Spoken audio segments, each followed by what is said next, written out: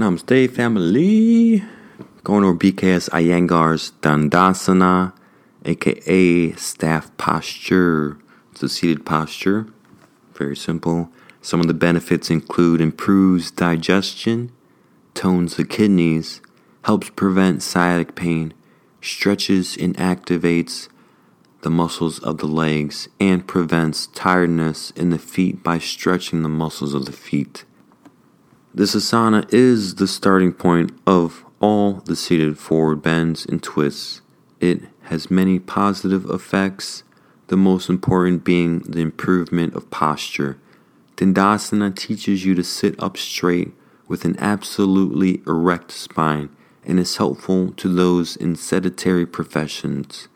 Regular practice of this posture massages and stimulates the abdominal and pelvic organs. Props for this would be in mat, 2 wooden blocks, and a folded blanket. The folded blanket placed under the buttocks helps stretch the legs, while the 2 blocks under the hands help extend the torso.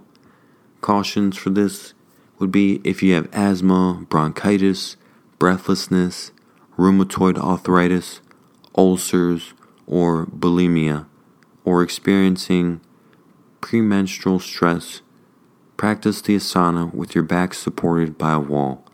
Also practice against a wall during menstruation. For step 1, sit on a folded blanket with your spine erect and your knees bent. Position the blocks on their broad sides on either side of your hips.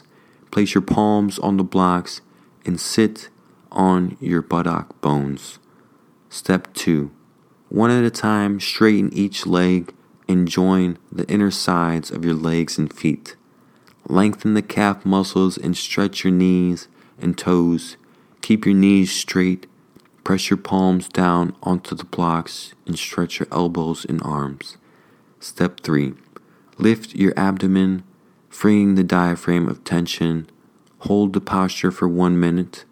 Beginners may find it easier to separate their feet slightly and should hold the posture for just 30 seconds.